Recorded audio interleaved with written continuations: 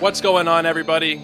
Thank you so much for joining me here for this Monday edition of Fantasy MLB Today.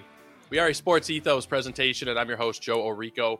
You can find me on Twitter at JoeOrico99, but more importantly, go check out Ethos Fantasy BB. We have launched our draft guide. Very exciting stuff, very exciting time here at Sports Ethos. We have a lot of articles that are up already, rankings, sleepers, busts, all that kinds of cool stuff, and even some dynasty content for you guys to check out as well. So check it out at the source at sportsethos.com. But also give us a follow on Twitter at EthosFantasyBB.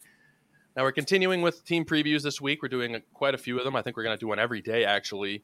But today we're doing one that is close to my heart, close to my home here in Toronto. And even though it's spring training, looking outside, it is very cold, snowy day today in Toronto. So it is kind of a weird feeling as we get ready for baseball season to see it completely covered in snow outside. But regardless, we are talking Toronto Blue Jays.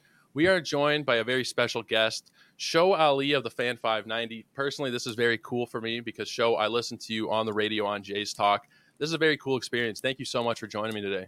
Yeah, no problem, Joe. Happy to do it. Thanks for listening to Jays Talk. Always fun. It's always fun getting to fill in for Blair and Barker. Those guys are real characters. It's funny. I actually produce Blair and Barker when they're doing it. So the conversations that fly around the studio during the season, like both during games and after games, are always pretty entertaining.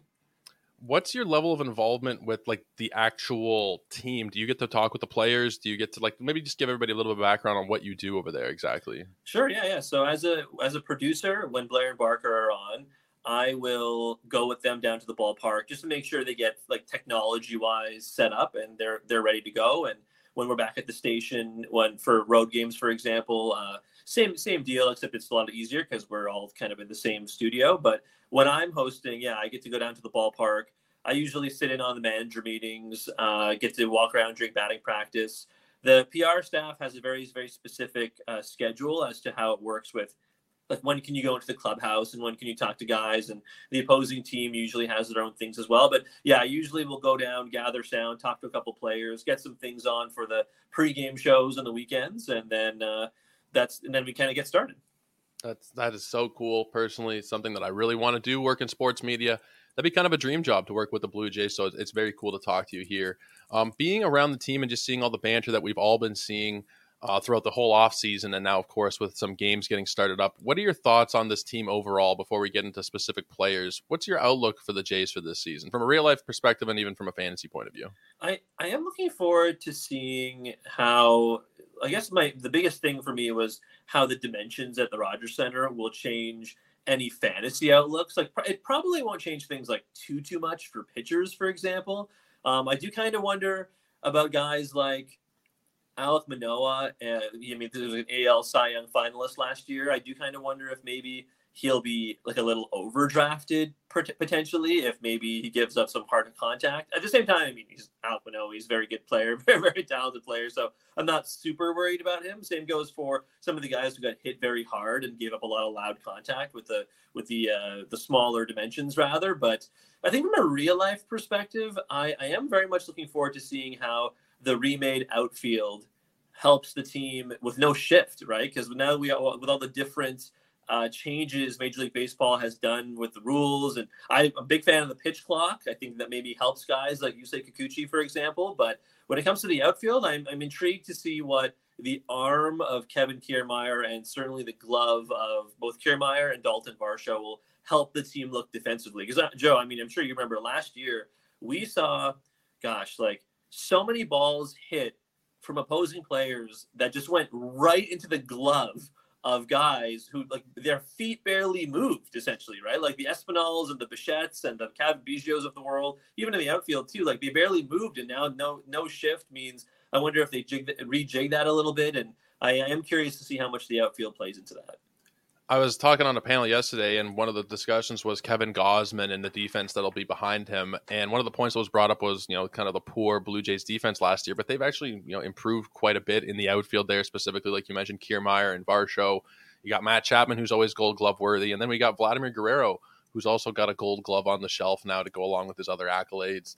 I'm very interested to see how the pitch clock does play out, because as of right now, I got to be honest, I'm not the biggest fan of it so far. I do recognize that we're still ironing out the kinks, and there will be obviously not this many violations once we get into the season.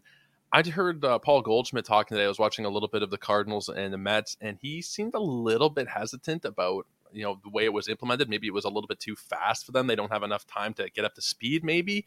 But I think they got a month to iron it out here in spring training, and they probably will. We'll probably won't be seeing so many violations once the season actually gets going. But it's very interesting to see the way that they've changed baseball this season with the bigger bases, with the lack of pickoff attempts, with the shift restrictions. It feels like almost a different game that we're watching to some extent anyway. Yeah, I don't entirely disagree with you. I definitely think it was funny, right? Because today, as we record this on a Monday, the spring training game, and it was a little different because the game today was like a bunch of super subs, right? Like it was Jays Braves on the Monday was basically Espinal, and then the tryouts for the 26th man on the roster, on the active roster, and then the Braves put out their entire full lineup.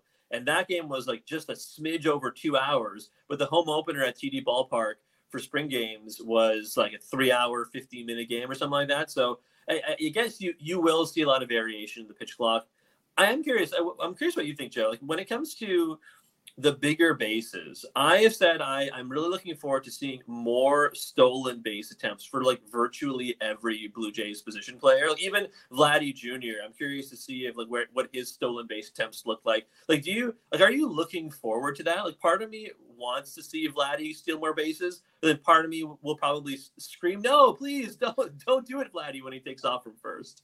It's definitely not something I want to see long term from him. I don't like from a fantasy point of view. If you draft Vladdy and he's stealing you 10 bases or whatever it was, 8 bases last year, right, you'll absolutely take it, right? Especially because he was still durable. He's still playing almost every game. But for the long run, he is a bigger dude in general. I mean, he's not fat or anything like that, but he's a bigger guy. Running is going to put more strain on him. And the Blue Jays are not relying on him to steal bases. That's not why he is there. He is there for the power numbers. He's there to hit 300 and hit 40 plus home runs, hopefully maybe even 50. In terms of the stealing and how aggressive he will be, it does worry me in terms of injury risk going forward. And also, George Springer is another one too. I'd like to see George wrapped in bubble wrap as much as possible. And maybe moving him to a corner outfield spot, if they do that, will help cut down on some of the Superman-esque plays that he makes. But if he is starting to steal more, there will be more risks for injury, and that's the main concern that I have. In terms of like how it will affect all players, I think we're going to see a couple more steals across the board. I saw an interesting thread on Twitter yesterday that said there's, based on the very, very early returns from spring training, we're looking at maybe what could be like a 25% increase in stolen base attempts across the board. So we might see some crazy steal numbers. I think it will impact pretty much everybody. Like, I don't think Alejandro Kirk necessarily is going to be impacted by this so much, but the guys who are generally 5 to 7 steal players, probably closer to 10. Your 15 to 17 steal guys maybe get to 20. So I just think you're going to add a couple of steals to those guys who are already stealing. And, the guys who are already elite stolen base guys, your Trey Turners, your Bobby Witt Juniors, those types, I don't know that it's going to do so much for them because they're already so elite. Maybe you add 1 or 2, but I think that's probably generally where I'm at right now. Is we're probably going to see 1 or 2 stolen bases added, maybe as many as 5 or 7, depending on how much advantage a certain player will take of it. But I don't think it'll be, Alejandro Kirk's not stealing double-digit bases this year. It won't be that drastic, but I do think it will have a general bit of an impact across the board. I'm curious to see one guy who I wonder if he will try and steal more will be Whit Merrifield. Because, and I suppose it does depend on whether or not Whit Merrifield ends up being the everyday second baseman. And right now, it certainly feels like they're going to give all of the guys, Merrifield, Espinal, maybe even Cavan Biggio, the best chance during the spring to at least try and grab that spot.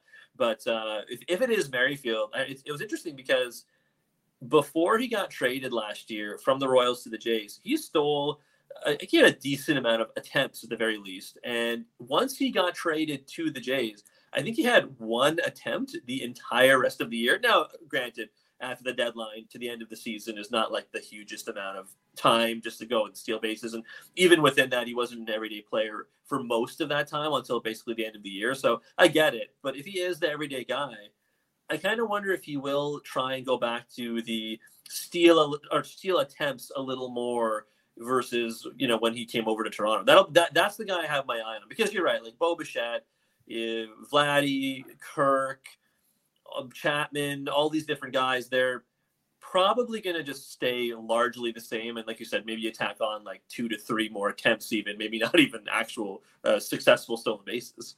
Yeah. Whit Merrifield is very interesting. He's got multiple 40 steal seasons under his belt. Now, maybe with the age, he's just turned 34. Maybe we don't see him steal as much, but I think with these rules, give him a whole season in Toronto as what will likely be a full-time player. Looking at the different projection systems from Fangraphs, they've all got him going from about 117 to up to 136 games. So that's pretty full-time. Yeah. Anywhere from 16 to 20 steals he's projected for. I could definitely see him getting back to 20. For sure, I could see him getting to 20. And Bo Bichette is really interesting there as well, because we saw him go, I think it was 24 for 25 or 25 for 26 in stolen base attempts in 2021. Last year was 13 for 21. So maybe with the rules, we'll see more success from him. Maybe not so many more attempts, but we'll see a higher success rate from him because guys can't throw over as much, I should say. There won't be as many attempts over to first base. Guys will take more chances, I think, on the base paths because they won't be anticipating as many more throws over. Right. Bo is pretty intelligent baseball player.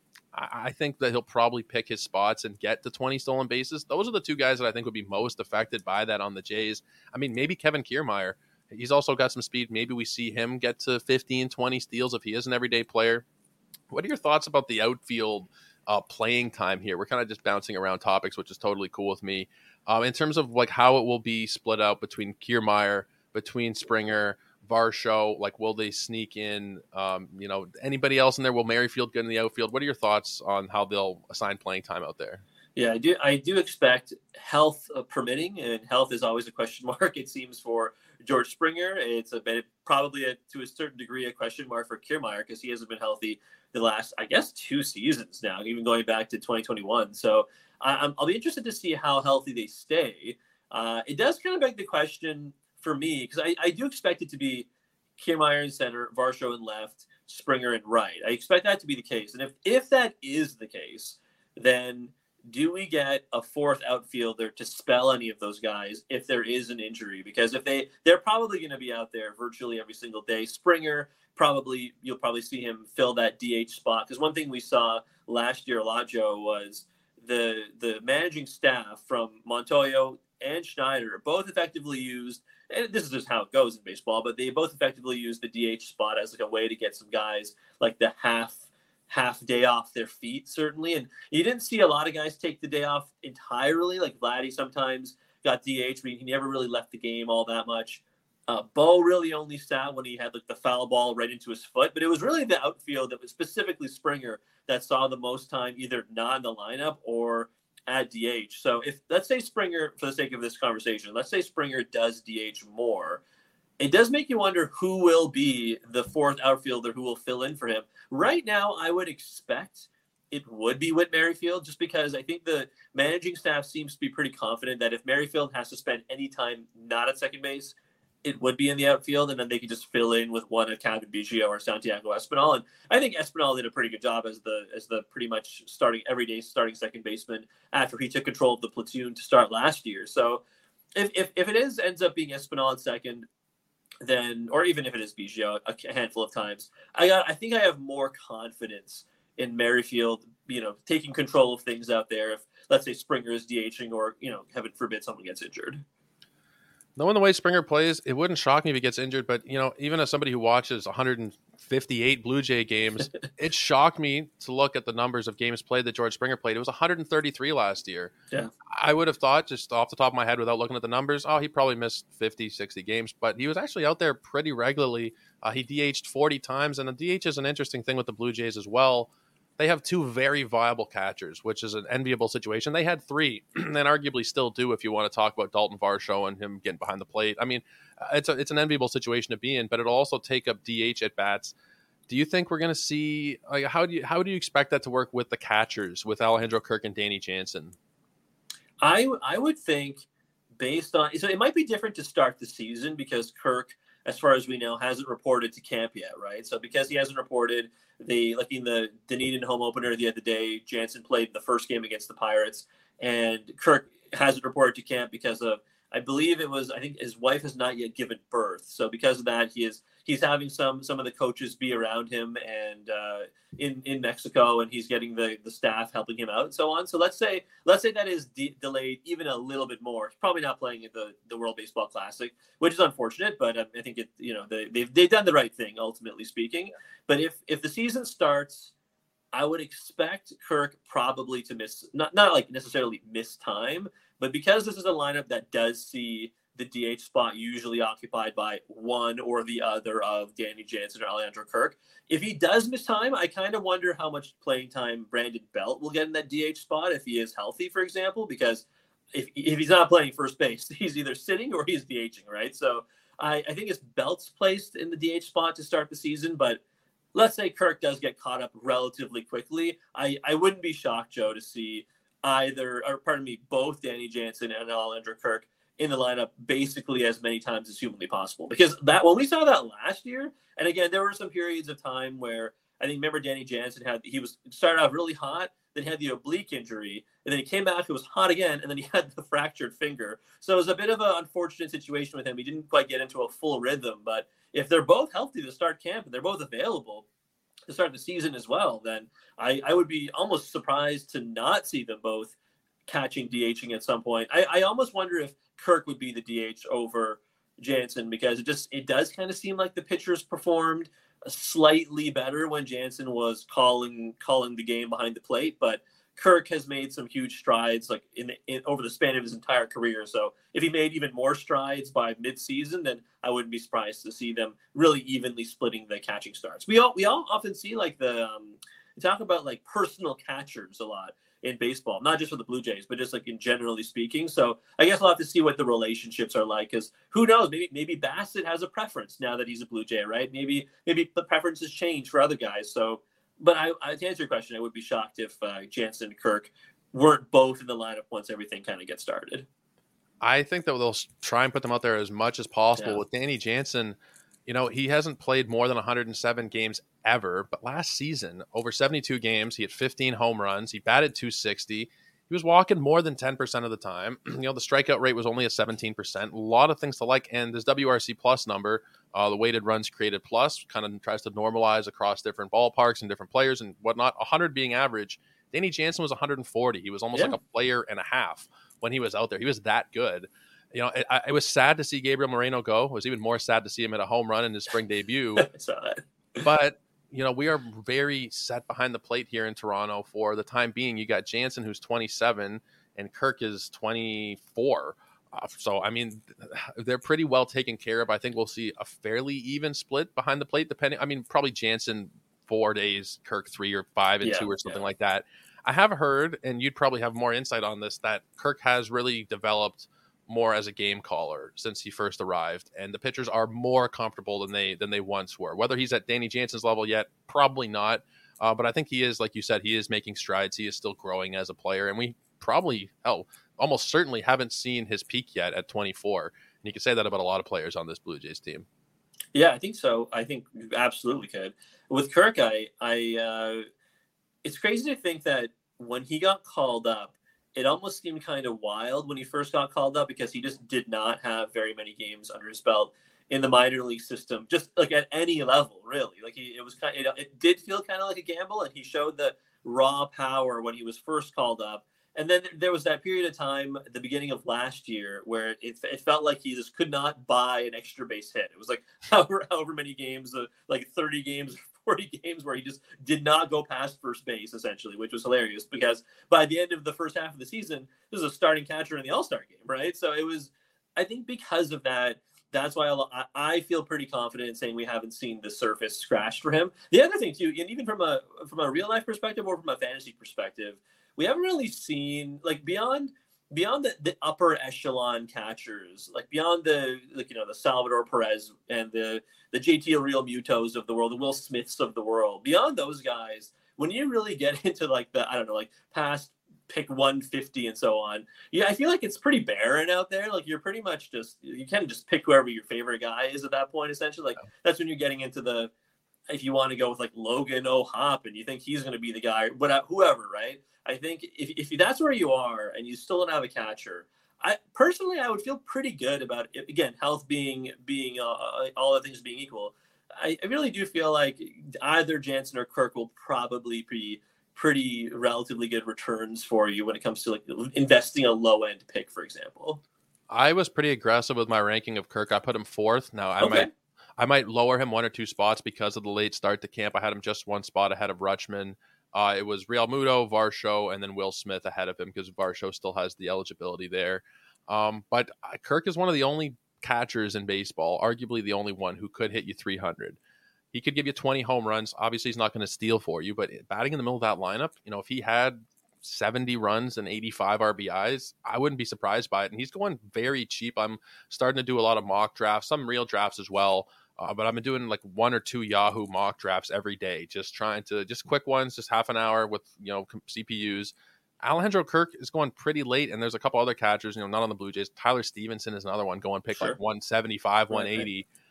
In those one catcher leagues, you don't have to really invest an early pick. If you take JT Realmuto early, he's not going to hurt you necessarily. But in some of these 2 catcher leagues, I'm doing JT Realmuto's ADP is like 24. Oof. He's going very high up. Yeah. You don't need to take him that high. You got a guy like Kirk and Danny Jansen going well past pick 100, and I think I had Jansen as the 12th or 13th in my catcher rankings. I think they're both great options. And you can even take both of them. It might be not something that everybody's going to do, but based on where they're going in most drafts, you could probably take both of them. You could have one sit on your bench. You could have one. You could just rotate them out. If you're in a daily league, whoever's starting gets the start there. Obviously, if you're setting your lineup weekly, it's a little bit different. But I wouldn't be opposed to having both Blue Jays catchers this year. I think that they're both completely primed for success, assuming that they are healthy, which is a bit of a question mark. But I digress. I think that they're both great. Yeah, no complaints. I would feel pretty good.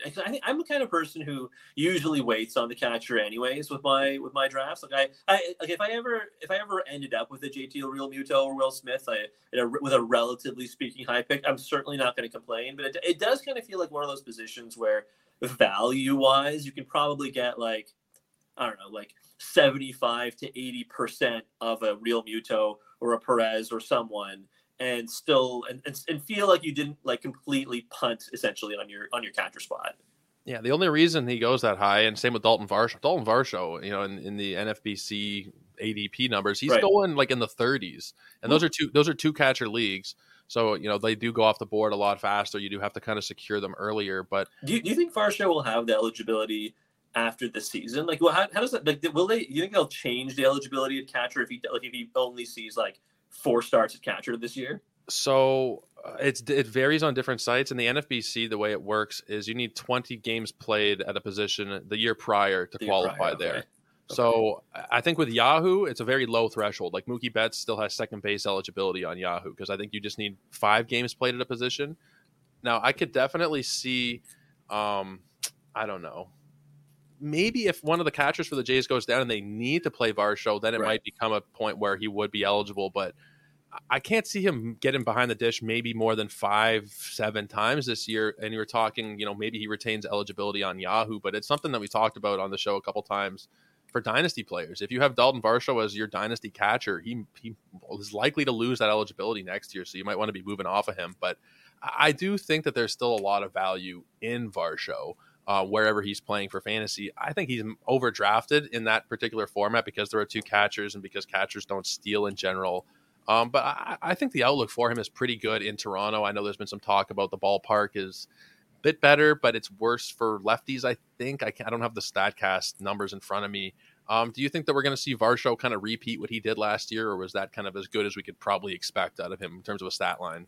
I think it might be something similar at the very least to last year, but I think the exciting thing about it is, for me at least, you said you're based in Toronto as well. Here in Toronto, I can guarantee you, Joe, most people do not watch NL baseball. Like there's probably like 100 people who watch NL baseball versus watching even like the dregs of the AL, for example, right? Like, I think most people would watch like Royals games and Tigers games before they ever watch even like, unless it's like the primetime Dodgers games after on the late night games. But Because of that, I feel like a lot of people just don't really know what to expect out of Dalton Varsho. So even if he did just have a repeatable season that he had in 2022 in 2023, I think you're probably pretty happy. The other thing too is I'm hearing that, and this is from Ben Wagner, from Buck, and a lot of the guys who are down in Dunedin, but a lot of the talk out of camp so far is that when the batting order, and again, batting orders are fluid, batting orders change, and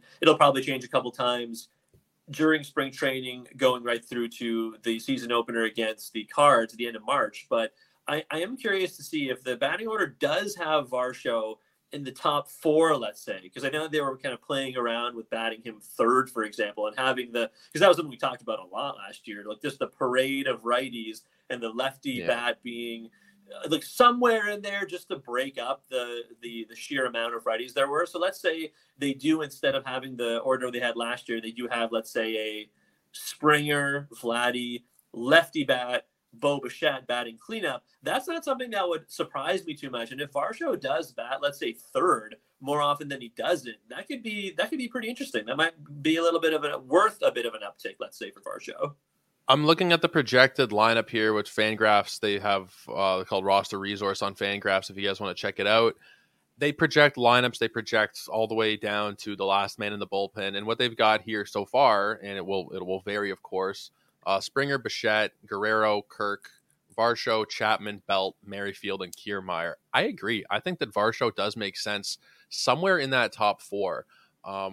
It's tricky to figure, and it's kind of a fun exercise. Sure. To try and mess around, because I don't think there's any necessarily wrong way to arrange it. If you have Varsho batting third, you got Vladdy either second or fourth, Bo either second or fourth, and then you got Kirk in the 5th slot. There's worse Blue Jays lineups I've seen in my lifetime, that's for sure. Tapia bat first a couple times last year. Like, you tell me, like I'd rather see some combination of Springer, Vladdy, Varsho, Bo, Kirk, and like in some Springer's probably leading up whenever he's healthy, so let's just put him at the top. But from 2 to 5, any combination of those guys will probably be pretty good. Yeah, and I mean, if Springer does have to miss time, I mean, I'm just kind of baking that into my projections for him that he's going to be out 20, 30 games or something. If, Whit Merrifield is kind of like a backup leadoff hitter there, someone who can just bounce up to the top, steal bases for you. Not the greatest on base guy, but he's got a lot of speed. There's a lot to like about this lineup. Do you think it is necessarily better than last year, this lineup, with subtractions of Gurriel and Hernandez, adding in Varsho and Belt and Kiermaier? Do you think we're better offensively? Oh, Joe, did I lose you there, Joe? Just for a second, you did. Okay, cool. Sorry, my alarm went off to be like, join Joe at 6:00. Okay. Oh. We went a little bit early. Yeah, exactly. No, it's all good. When it comes to the lineup being better in 23 versus 22, I do think I said this. I think we did lose a little bit of power in terms of what you'd see on an average basis, because Teoscar Hernandez truly had some of the most effortless power maybe I've seen in a long time. Like I've been down to my fair share of batting practices, and they, especially on days where they open the dome, I have seen quite a few batting practices where Teoscar Hernandez and again, they're just lobbing these things, machines, guys lobbing pitches, but you'll see Teoscar Hernandez swing that bat and he'll hit the video board out there in the 500 level. Like, you'll hear the ringing crack off the video board because and he does it so freely and easily. So not having that power, and we witnessed it right up until the very end of the season last year. We had 2 home runs in the second game against the Mariners in the wild card series. But without him, I do think you lose a little bit of it, and you are replacing it with some more, I mean, I don't know if question marks are like the entirely fair, but we'll see if we just talked about Varsho. Can Varsho replicate the season he had in Arizona? And then similarly, is Brandon Belt healthy? Because if Brandon Belt is healthy, I do think it makes up for it to a certain degree, and you probably will see him play, I don't know, probably over 100 games at some point. But I do wonder, like, the question mark about health will always be a question mark, like effectively until it is not, right? So I think if that is the case, then I feel okay about it. I'm not too worried about the departure of Gurriel, because I do think that will be ably replaced by Varsho. But in terms of having the sheer power in the lineup, that's probably less, but the balance is there more, which I think the Jays probably needed, honestly.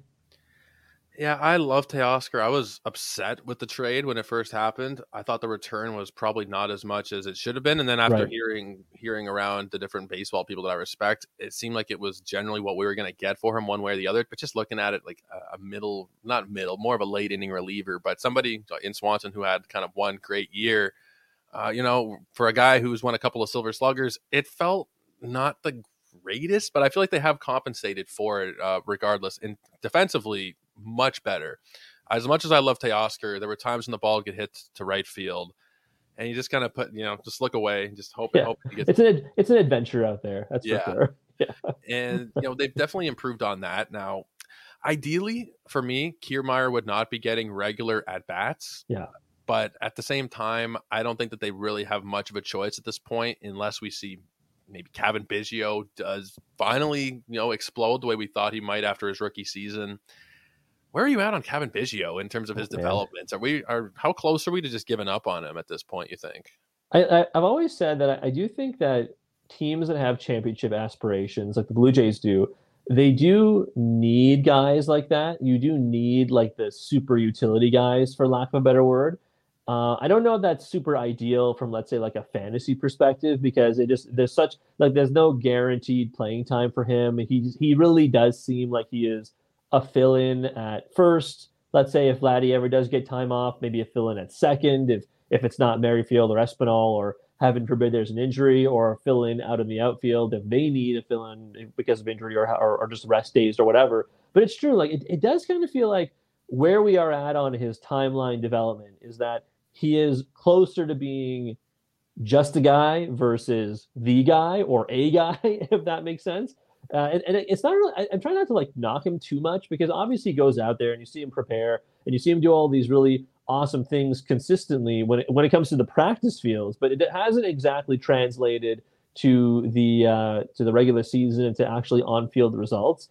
I don't think we're close to seeing him get like cut or traded necessarily, because again, this is like the Blue Jays mantra I've now learned is they love the positional versatility. Like they love these guys all to be able to do like three different things, and that's definitely Cavan Biggio's within his ability, within his wheelhouse. It's certainly within the wheelhouse of other guys as well, like a Santiago Espinal, like a Whit Merrifield. We talked about all three of these guys today, but you're right. It doesn't. Well, I don't think they're going to give up on him necessarily. It does feel like maybe we have now seen his ceiling and what he is as a major leaguer.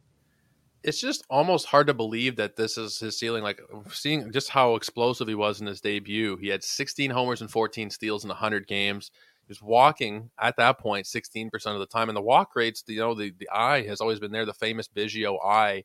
He's still walking quite a bit, like 14% for his career. But everything else for me, it's just if his name was Cavan, anything else other than Biggio, I don't know that he'd still necessarily be here. And the fact that he is utility, he can play all over the field. Last year, he played 49 times at second. He was 33 times at first. He was in right. He was in left. He even started at third, DH 3 times. That is, I think, his value at this point. Like from a fantasy point of view, I want nothing to do with Cavan. Yeah, same. Real life, I'm still hoping that we can see something, because he's not the youngest guy in terms of his development. He didn't come up until he was 24. It's almost surprising, but he's 28 years old, or just about 28 years old.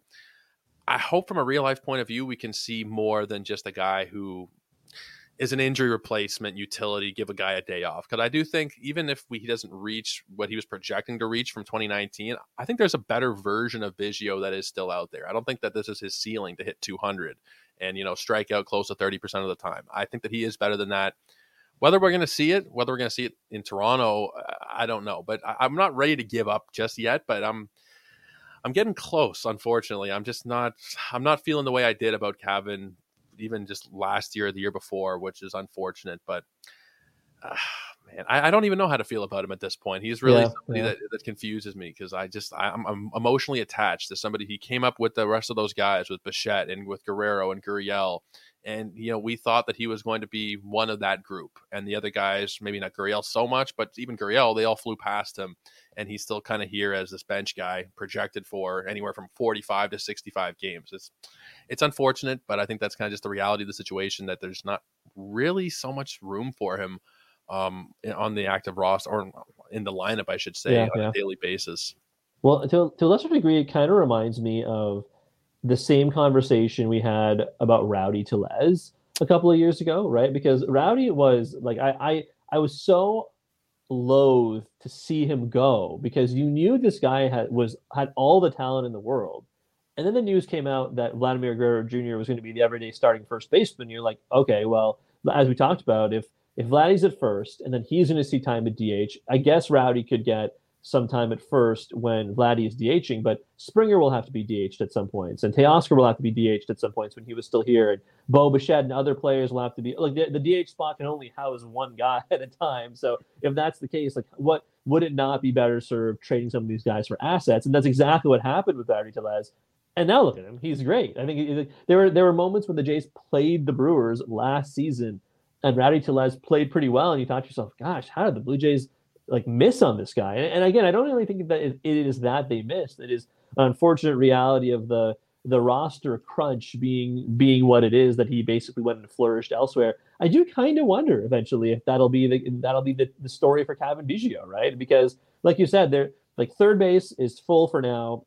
Maybe that's not the case next season. Like maybe you're talking about Matt Chapman leaving and Matt Chapman being paid like $30 million a year by some other team, and maybe it is Cavan Biggio at third. Maybe it's Addison Barger, as he's the hot new hotness, let's call him, right? Maybe Biggio does take control of first base. I don't know, or pardon me, second base. But I don't know. It doesn't seem all that likely given the players who are currently on the roster. And if that's the case, then maybe his ceiling is higher. Maybe just like you said, it won't be in Toronto. That's kind of the case with the Blue Jays these last couple of years. Is there's too many good players at the same position. You know, Rowdy's a major leaguer. He is a very good major leaguer. He had 35 home runs last year, at 30 to 35 home runs. I don't think Biggio is going to hit 30, 35 home runs wherever he is, but it would be a dagger in the heart to see him get traded and then turn into an all-star somewhere else. I'm not sure if he has that ceiling still, but I think potentially he could.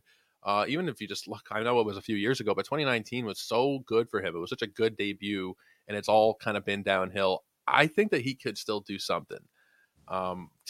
He is a very hard player to nail down because he's not a prospect anymore. He is, he's closing in on 30 at this point, so he kind of needs to put up or shut up at this point. But the Blue Jays, with the positional availability, that's why we traded Gabriel Moreno.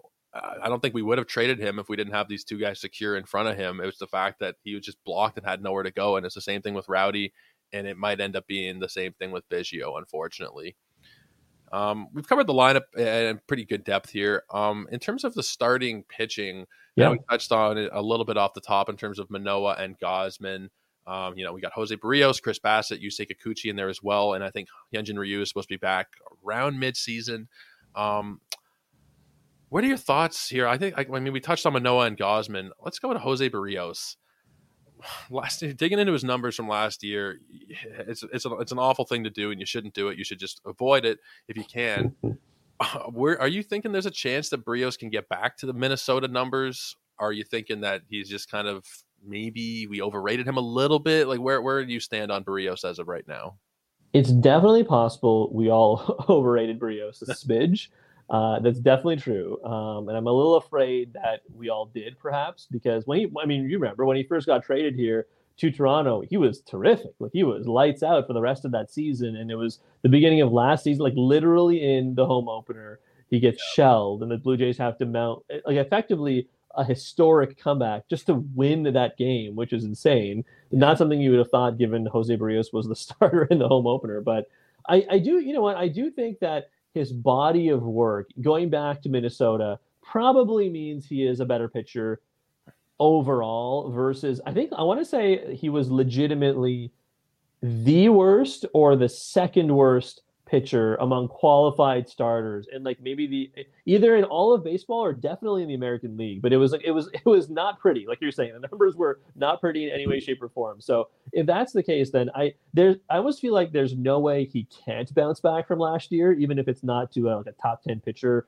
statistical level. It might just still be just a fine pitcher. Then the nice thing is the way the rotation has been built is that even if Barrios is maybe a smidge better than he was last year, you're kind of hoping that it'll be minimized to a certain degree because he's no longer the third, at least right now, on paper at least, he's no longer the third starter in the rotation. Like if right now it'll be someone like Chris Bassett, for example. I think Bassett is so fascinating because he has been so dependable. You can like it feels like you can just pencil him in for like 150 innings basically every single year, going back to his days with the A's. And I know he had the very, very brief stint as a Met, but he's been very dependable, very reliable. So I do kind of wonder if maybe Bassett pushes Barrios to the 4th spot. And then Kikuchi for the 5th spot. I mean, we all know the struggles with Kikuchi. I think that the tantalizing potential is there with him because he's a lefty who throws so hard.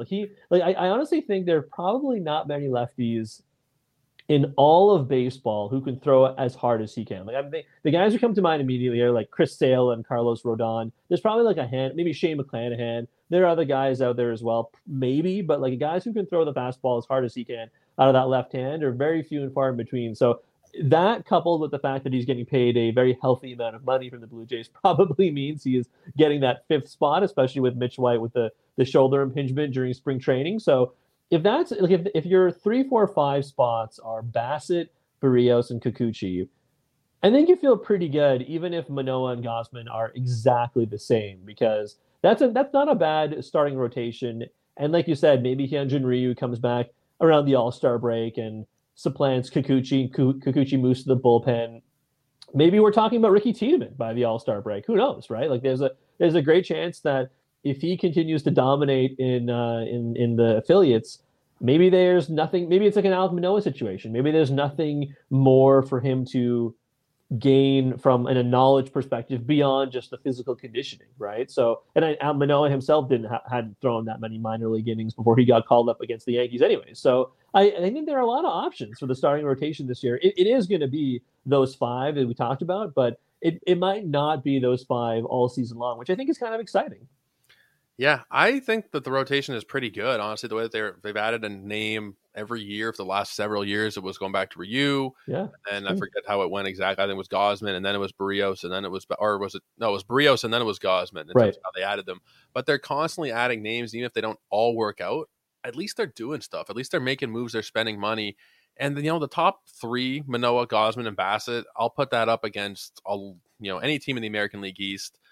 I'd put it up. Well, maybe the Cole and Rodon combination would trump it in New York. But in terms of a top 3, I think it's incredible. Gausman he didn't perform as well as he should have last year, probably, and it was still very good. Like if you look at some of the advanced metrics, he gave up a lot of batted hits on batted balls in play, where it was, his BABIP number was like 360, 365 or something, one of the highest that we've ever seen, and he was still very good. Manoah, like you said, Cy Young candidate, Cy Young finalist. Chris Bassett, Mr. Consistency. If you look back every single year, going back to 2018, the ERAs are 302, 381, 229, 315, 342. All very good. The career ERA, 345. Like, there's a lot to like there. And when you get to the bottom 2 names, Barrios, I'm not too excited about, but even if you're talking about fantasy, like there's a buyback opportunity on him because his price is like, I'm looking at that NFBC ADP again, 235 in these most recent drafts. So you don't have to pay up for him if you are interested in investing. I don't know if we're going to see, the same Cy Young finalist we saw a couple of years ago, but he doesn't necessarily have to be his number 4 guy. He can just be a high 3s, low 4 ERA and still be very serviceable. And I think that that's probably realistic outcome is a high 3s, low 4s ERA for Barrios. And then Kikuchi, we saw the other day in his spring debut, he looked incredible. And, we have to take everything with a grain of salt in the first week of spring and the entirety of spring, really. But there's potential for this rotation to be incredible. And that's not even talking about, like you said, Ricky Tiedemann. Nate Pearson is probably not going to be a starter long-term, but there's still maybe some hope. I mean, do you still have any hope of Nate Pearson being a starter, or is he probably just a reliever at this point, a high-end late-inning reliever? Yeah, I think that's probably where I see Pearson at this point, only because I think all the conditioning issues, and not really issues, but just because of all the injuries and the illnesses he's had over the last couple of years, I do think he has now said that he has kind of used himself as doing whatever role they need. And I mean, we talked about the idea of roster crunch, right? I mean, the roster crunch is there for the starters as well. It's not even that you can't have too many starters, but if the next guy up from a starting perspective is now Ricky Tiedemann, and maybe even to a lesser extent, like down the road, the Brandon Barrieras and the Hayden Youngers of the world, when you're talking about the prospects to keep an eye on in like 3 to 4 to 5 years, then maybe Nate Pearson, given his age, maybe Pearson is best suited to add to the bullpen. Because, I mean, the bullpen is interesting too, right? Because they added Swanson, like we talked about with the Teoscar Hernandez trade.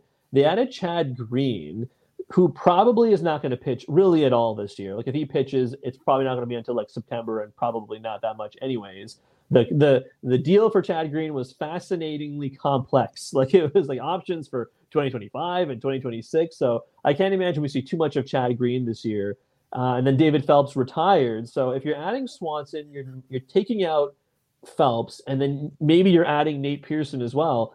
I am intrigued to see how it reorders the bullpen, Joe, just because I wonder if maybe, because we saw, like, for example, we saw Jordan Romano, who's very, very, there we go. Sorry, I got cut off with my alarm again. Sorry about that. No worries.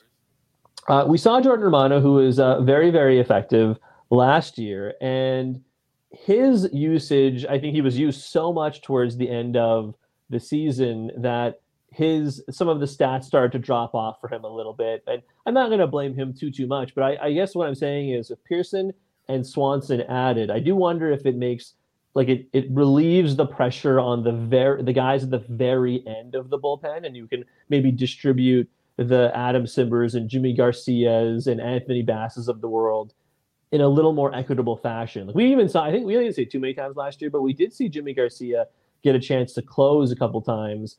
And I wonder if, I'm not saying you'll see that necessarily, but I do wonder if the additions of the new guys will avoid Romano having to pitch like 3 days in a row, for example.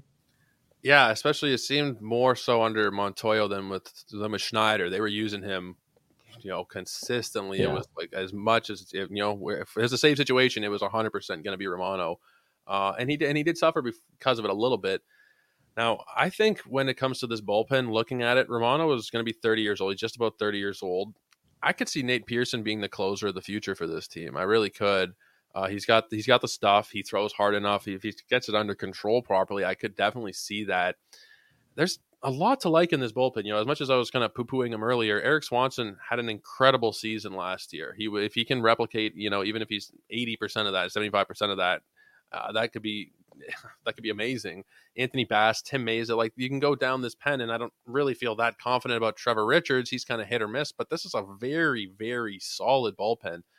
Obviously I'm biased. You're probably a little bit biased towards this team as well, being in Toronto, covering the team. But there's a lot to really like if you go top to bottom, top of the order, down to the last man in the pen.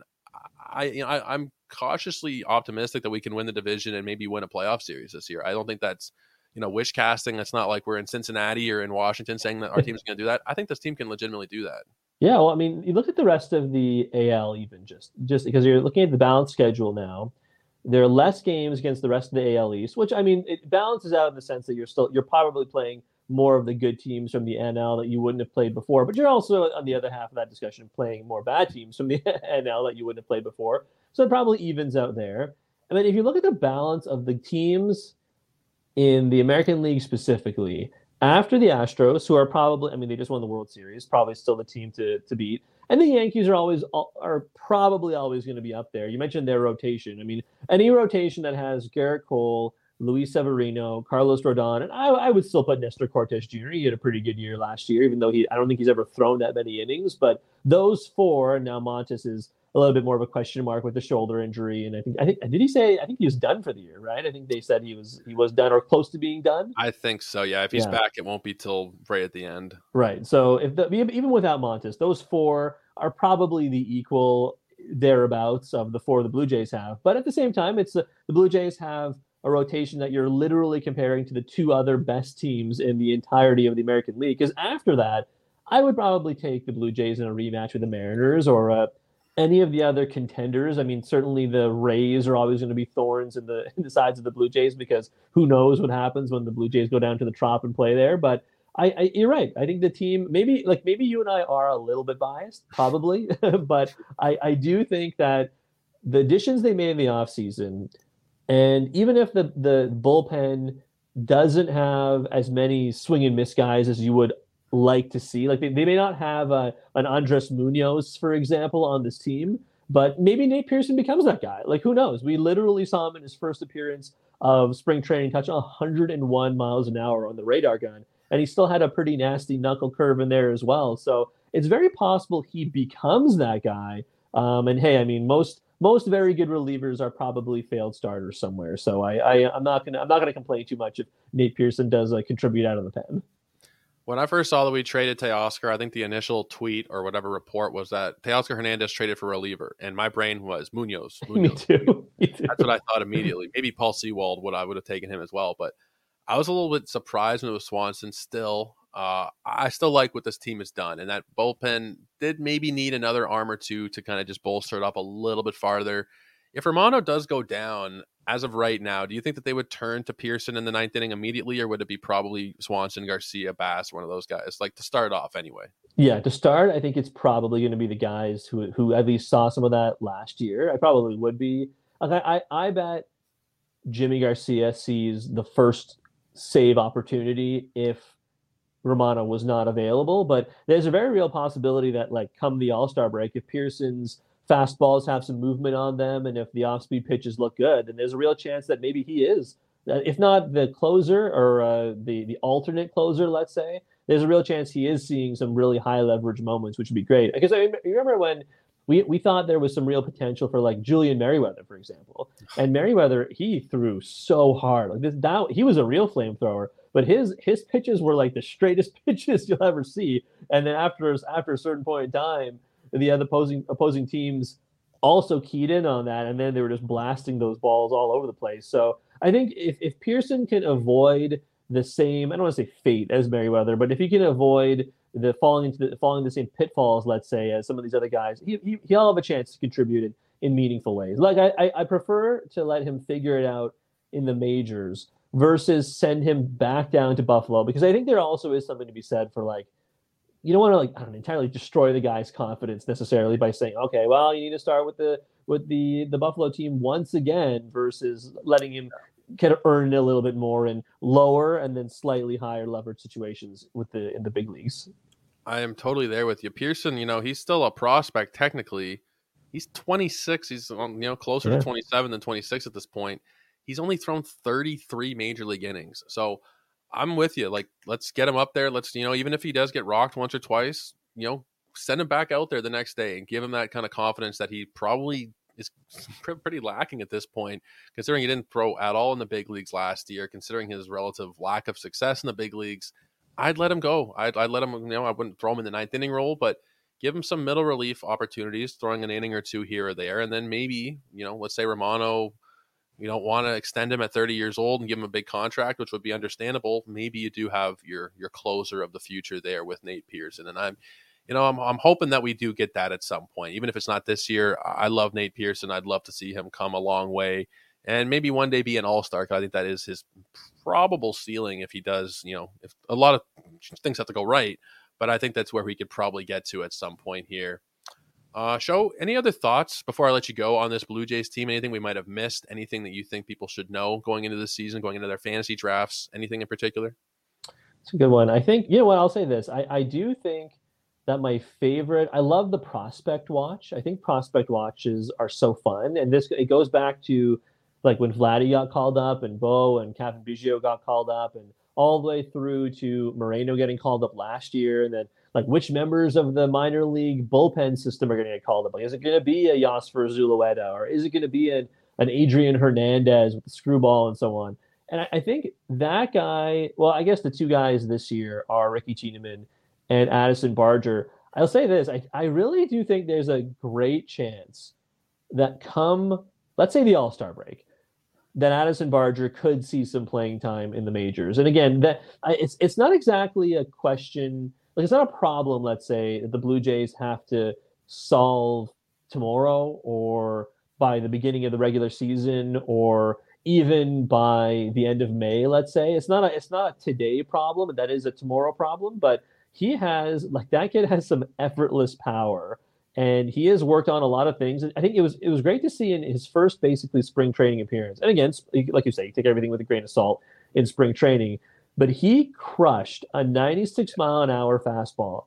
And it wasn't even off of a guy who you're not going to see a lot of in the majors. He crushed a 96 mile an hour fastball off of David Bednar, a guy who we talked about a lot going into the trade deadline last year about being a potential answer in the bullpen for the Blue Jays, right? And again, like for the pitchers too, it is about timing and tuning things up and so on. So I'm not going to blame Bednar too much, and he's not getting cut after giving up one home run, for example. But that Barger was able to even do that in the first place for a guy who wasn't seen such limited playing time anyways. For him to do that off of an MLB regular, I think has some serious promise. Again, you take everything with a grain of salt, but I liked it enough that it's one of those things where between now and the All-Star break, I think we're going to be talking a lot about Barger. I have no idea what his ADP is. I got to imagine he's going like undrafted in a lot of leagues, for example. But or if he's getting drafted, it's super late. But it's one of those 700. Yeah. So there you go, right? So it's not someone you really have to worry too much about. But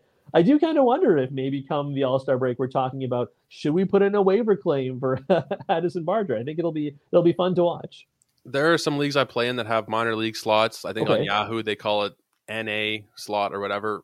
Come mid-season, Barger might be a candidate. There's a couple of guys who might fit that bill, but Barger is certainly one of those guys you can think of. And this ADP is based again on the NFBC, and this is for draft champions formats where you draft 50 rounds. You have no in-season moves. You kind of have to speculate for later on in the season. In that kind of format, if you're getting him at pick 700, they only go to 750 picks these drafts. So it's one of your last 2 or 3 rounds. There's worse players, or there's definitely worse players you could speculate on than Barger at this point, considering the power. Considering maybe he'll have a couple positions of eligibility. Right now, he's got shortstop, but I think he could open up a couple different spots potentially, depending on where they need him, where they slot him in here and there. Should be a lot of fun. Should be very interesting to watch the Blue Jays again this season. Joe, thank you so much for coming on. This has been a fantastic time talking with you here. Yeah, hey, Joe, appreciate the invite. Anytime you need me, happy to do it. It's been a great time. I'm going to be listening to you on the Blue Jays radio, on Blue Jays Talk, as often as you're on there. Usually I try and catch games on TV, but when I'm driving, when I'm doing things, put it on the radio. Be glad to hear your voice again. Why don't you just let us know real quick before I let you go where you can be found and just a brief recap again of what you do. Yeah, for sure. So you can find the Blue Jays Talk podcast feed where you can find most of my stuff, for example, once the season starts during the regular season. And anytime anyone wants to reach me at SNS Alli with 2 L's on Twitter, and I do my best to reply to DMs and tweets on time. I can't always promise because I'm a god-awful social media user, but I'll try my best. And no, you've been very great in terms of getting this together. I know you're very busy getting the Blue Jays ready for the season, so much appreciated you taking the time here today. Go follow Show on Twitter at SNS Alli with the 2 L's, like he said, and go listen to him on the Fan 590 Blue Jays Talk during the Blue Jays games.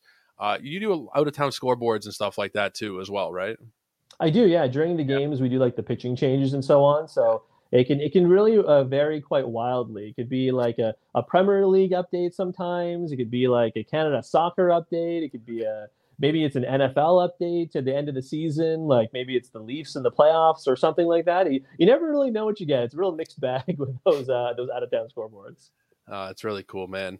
Make sure you're checking out Show. You guys can check me out if you want to on Twitter at JoeOrico99. But more importantly, go check out the company page at Ethos Fantasy BB. We got our draft guide live. My rankings are already starting to get posted. I posted first base today. Catcher and shortstop are there as well for you guys to check out. Over the next week, a lot more stuff will be added. So make sure you're following at Ethos Fantasy BB. Subscribe to the podcast. Let us know what you think. If you're listening somewhere that allows ratings and reviews, let us know what you think of this episode and all the ones you've heard before this.